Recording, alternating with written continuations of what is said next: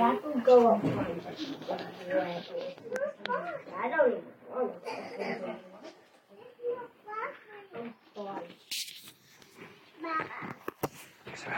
Well, we're not quite through the significance of being a Christian series that we've been working on. Today's portion is going to be the idea that we are saved to serve. Most people say, oh, I was saved so I can go to heaven. Well, you get to go to heaven, but you were saved so you could serve. We've seen through this series that the Christian is truly blessed. A Christian is a person reborn. He or she is provided the opportunity to live a new life. You don't have to go around doing the things that you used to do, because through the strength of God you can do better. A Christian is one who is belonging to the Lord. He or she is a special child of God. A Christian is one living by faith. He or she walks with God. A Christian is consecrated to God. He or she has been set apart to live a holy life. A Christian is guarded by the power of God, and he or she is not alone in their struggles against the powers of Satan and the evil in the world in which we live. But with blessings come responsibilities. There are obligations that come with our new opportunities. There are duties that come with our calling. Indeed, the Christian has been called to serve God. We have been saved to serve. Hebrews 9:14 says, how much more shall the blood of Christ, who through the eternal Spirit offered himself without spot to God, purge your conscience from dead works to serve the living God. Hebrews 12:28 says, wherefore we receive a kingdom which cannot be moved. Let us have grace whereby we may serve God acceptably with the reverence and godly fear. As Christians, we know it's only reasonable that we be expected to serve God. Nothing we do can ever equal what he's done for us. Romans 12:1 says, I beseech you therefore, brethren, by the mercies of God, that ye present your bodies a living sacrifice, holy, acceptable unto God, which is your reasonable service. Each person has a ministry or a service, and each person is expected to fulfill that ministry or that service. And that could be any number of things. People hear the word ministry and they think, oh, that's somebody preaching. A ministry can be any number of things that glorifies God. In Colossians 4:17, the writer says, and say to Archippus, take heed to the ministry which thou hast received in the Lord, that thou fulfill it. The Lord has got something for each of us to do, and once we know what that is, we need to step up and do it. 2 Timothy 4:5 says, but watch thou in all things, endure afflictions, do the work of an evangelist, make full proof of thy ministry. An evangelist can literally be anybody. It could be one of these people who travel all around trying to spread the gospel, or it could be somebody sitting and having a cup of coffee with a friend. An evangelist is simply somebody trying to lead others to Christ. So the concept of servitude or servanthood is a significant part of what it means to be a Christian, that our service to God might be more accessible and fruitful. There's some things we can consider. The greatest of servanthood, being a servant of God, is a great honor. That's something we should consider. To be able to serve God is a great honor. The title of servant was what many men in the Old Testament were called. And at first occurrence of hearing it, you hear these names, you don't think servant, but that's how they referred to themselves. Abraham, Isaac, and Jacob in Deuteronomy 9:27 were referred to as thy servant. Moses, 1 Kings 8:53, thy servant. Joshua in Joshua 24, servant of the Lord. Caleb in Numbers 14, my servant. Job in Job 1, my servant. Isaiah in Isaiah 20, my servant. Multiples of the prophets. In Jeremiah 7, it says, my servants, plural, speaking of the prophets. The New Testament writers referred to themselves as servants as well. James in James 1, Paul in Romans and Philippians, Peter in the book of Peter, Jude, and also John when he wrote Revelation. They all refer to themselves as servants of Christ, servants of the Lord, or one wording or another, people who serve Christ. And if the fact that all these Bible heroes refer to themselves as servants isn't enough to convince you, consider the fact that Jesus himself came to serve. That's why he came. Yes, he did come to save our sins, but he came down here not as a typical movie-style hero, but as somebody who was willing to serve. He was foretold to come as the suffering servant, Isaiah 53:13 through 52:13 through 53:12. Behold, my servant shall deal prudently. He shall be exalted and extolled, and be very high. As many were astonished at thee, his visage was so marred more than any man, his form more than the sons of men. So shall he sprinkle many nations. The kings shall shut their mouths at him. For that which had not been told them shall they see, and that which they had not heard shall they consider. Who hath believed our report, and to whom is the arm of the Lord revealed? For he shall grow up before him as a tender plant, and as a root out of a dry ground.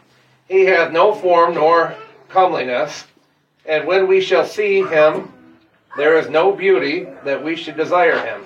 He is despised and rejected of men, a man of sorrows and acquainted with grief, and he hid, as it were, our faces from him.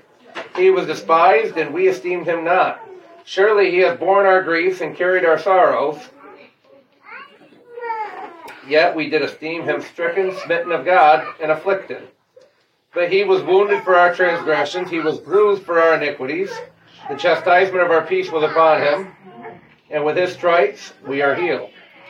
All we like sheep have gone astray. We have turned every one to his own way, and the Lord hath laid on him the iniquity of us all. He was oppressed, and he was afflicted, yet he opened not his mouth. He is brought up as a lamb to the slaughter, and as a sheep before his shearers he is dumb. So he opened not his mouth. He was taken from prison and from judgment. And who shall declare his generation? For he was cut off out of the land of the living. For the transgressions of my people was he stricken. And he made his grave with the wicked and with the rich in his death, because he had done no violence, neither was there any deceit in his mouth. Yet it pleased the Lord to bruise him. He hath put him to grief. When thou shalt make his soul an offering for sin, he shall see his seed, he shall prolong his days, and the pleasure of the Lord shall prosper in his hand. He shall see the travail of his soul, and shall be satisfied. By his knowledge shall my righteous servant justify many, for he shall bear their iniquities. Therefore will I divide him a portion with the great, and he shall divide the spoil with the strong, because he hath poured out his soul unto death, and he was numbered with the transgressors, and he bare the sins of many, and made intercession for the transgressors. It's a long way about it, but that's the definition of a servant right there. He took on a bunch of burdens that weren't his, worked very hard to the point of pain and death on behalf of somebody else. That's a servant. Taking on things that aren't really their problem and working very hard, painstakingly, to get it done on behalf of another. He did not come here to be served, but to be a servant. Matthew 20:28. Even as the Son of Man came not to be ministered unto, but to minister, he gave his life a ransom for many. Philippians 2 verse 7 says, but made himself of no reputation, and took upon him the form of a servant, and was made in the likeness of men. He's a king, and yet he wandered around as a carpenter, doing things for other people. He washed people's dirty feet, because he didn't have this high-minded ego that even though he really was better than everybody, he didn't walk around like, oh, I'm better than everybody. He went around and he did things for people. Even as our Lord and Master, he exemplified the servitude he desires of his disciples. John 13:12-17 says, so after he had washed their feet and had taken his garments and was set down again, he said unto them, know ye what I have done to you? And ye call me Master and Lord, and ye say, well, for so I am. If I then, your Lord and Master, have washed your feet, ye also ought to wash one another's feet. For I have given you an example that ye should do as I have done to you.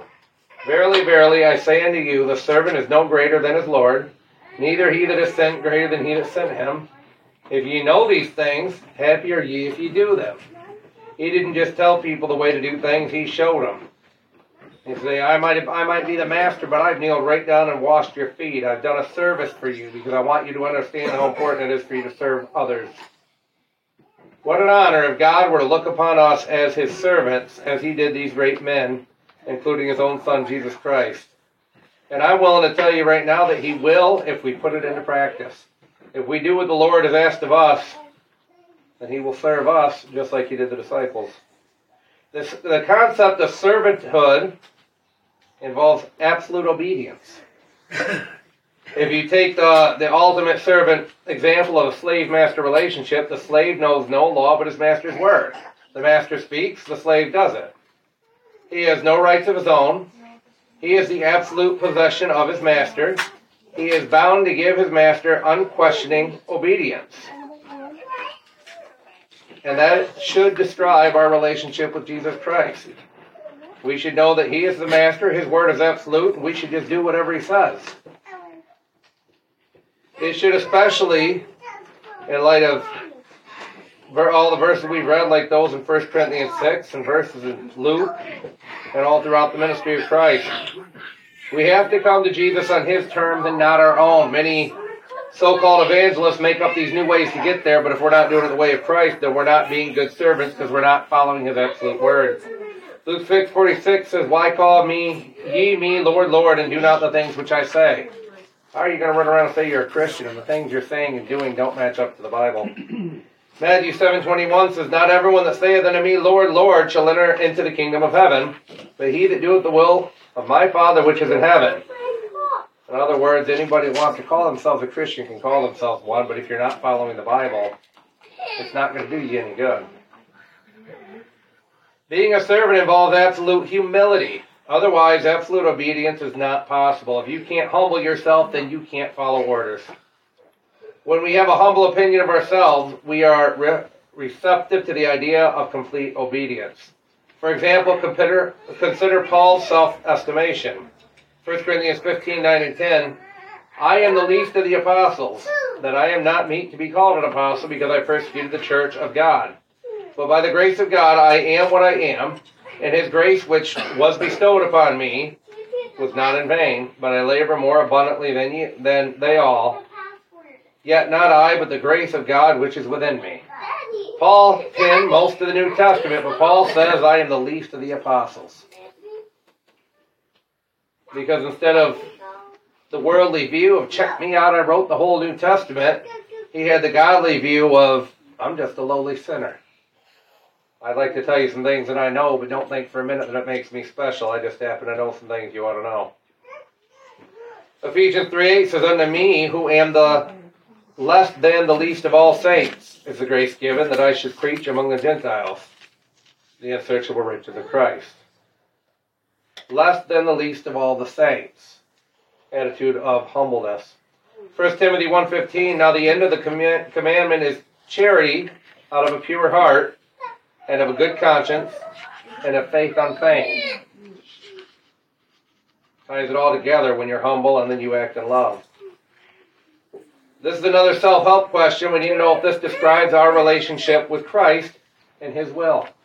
Are we humble? Are we acting in love? And are we recognizing that he is the ultimate master?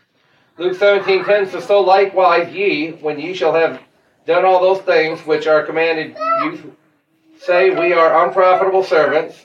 We have done that which was our duty to do. In other words, no matter how much service you provide to the Lord, recognize your place. You're still a lowly sinner, and you were only doing what was required of you. If we murmur or complain about what Jesus told us to do, we can't call ourselves servants.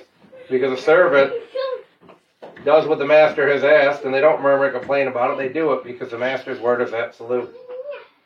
That's where we're going to leave off for the morning. This evening we'll come back with the idea of absolute loyalty, but for now we're going to offer the invitation as we always do when we're together. The invitation is available to all, no matter what your need may be, whether it's time to become a Christian or as a Christian you need your family. Respond as we sing together.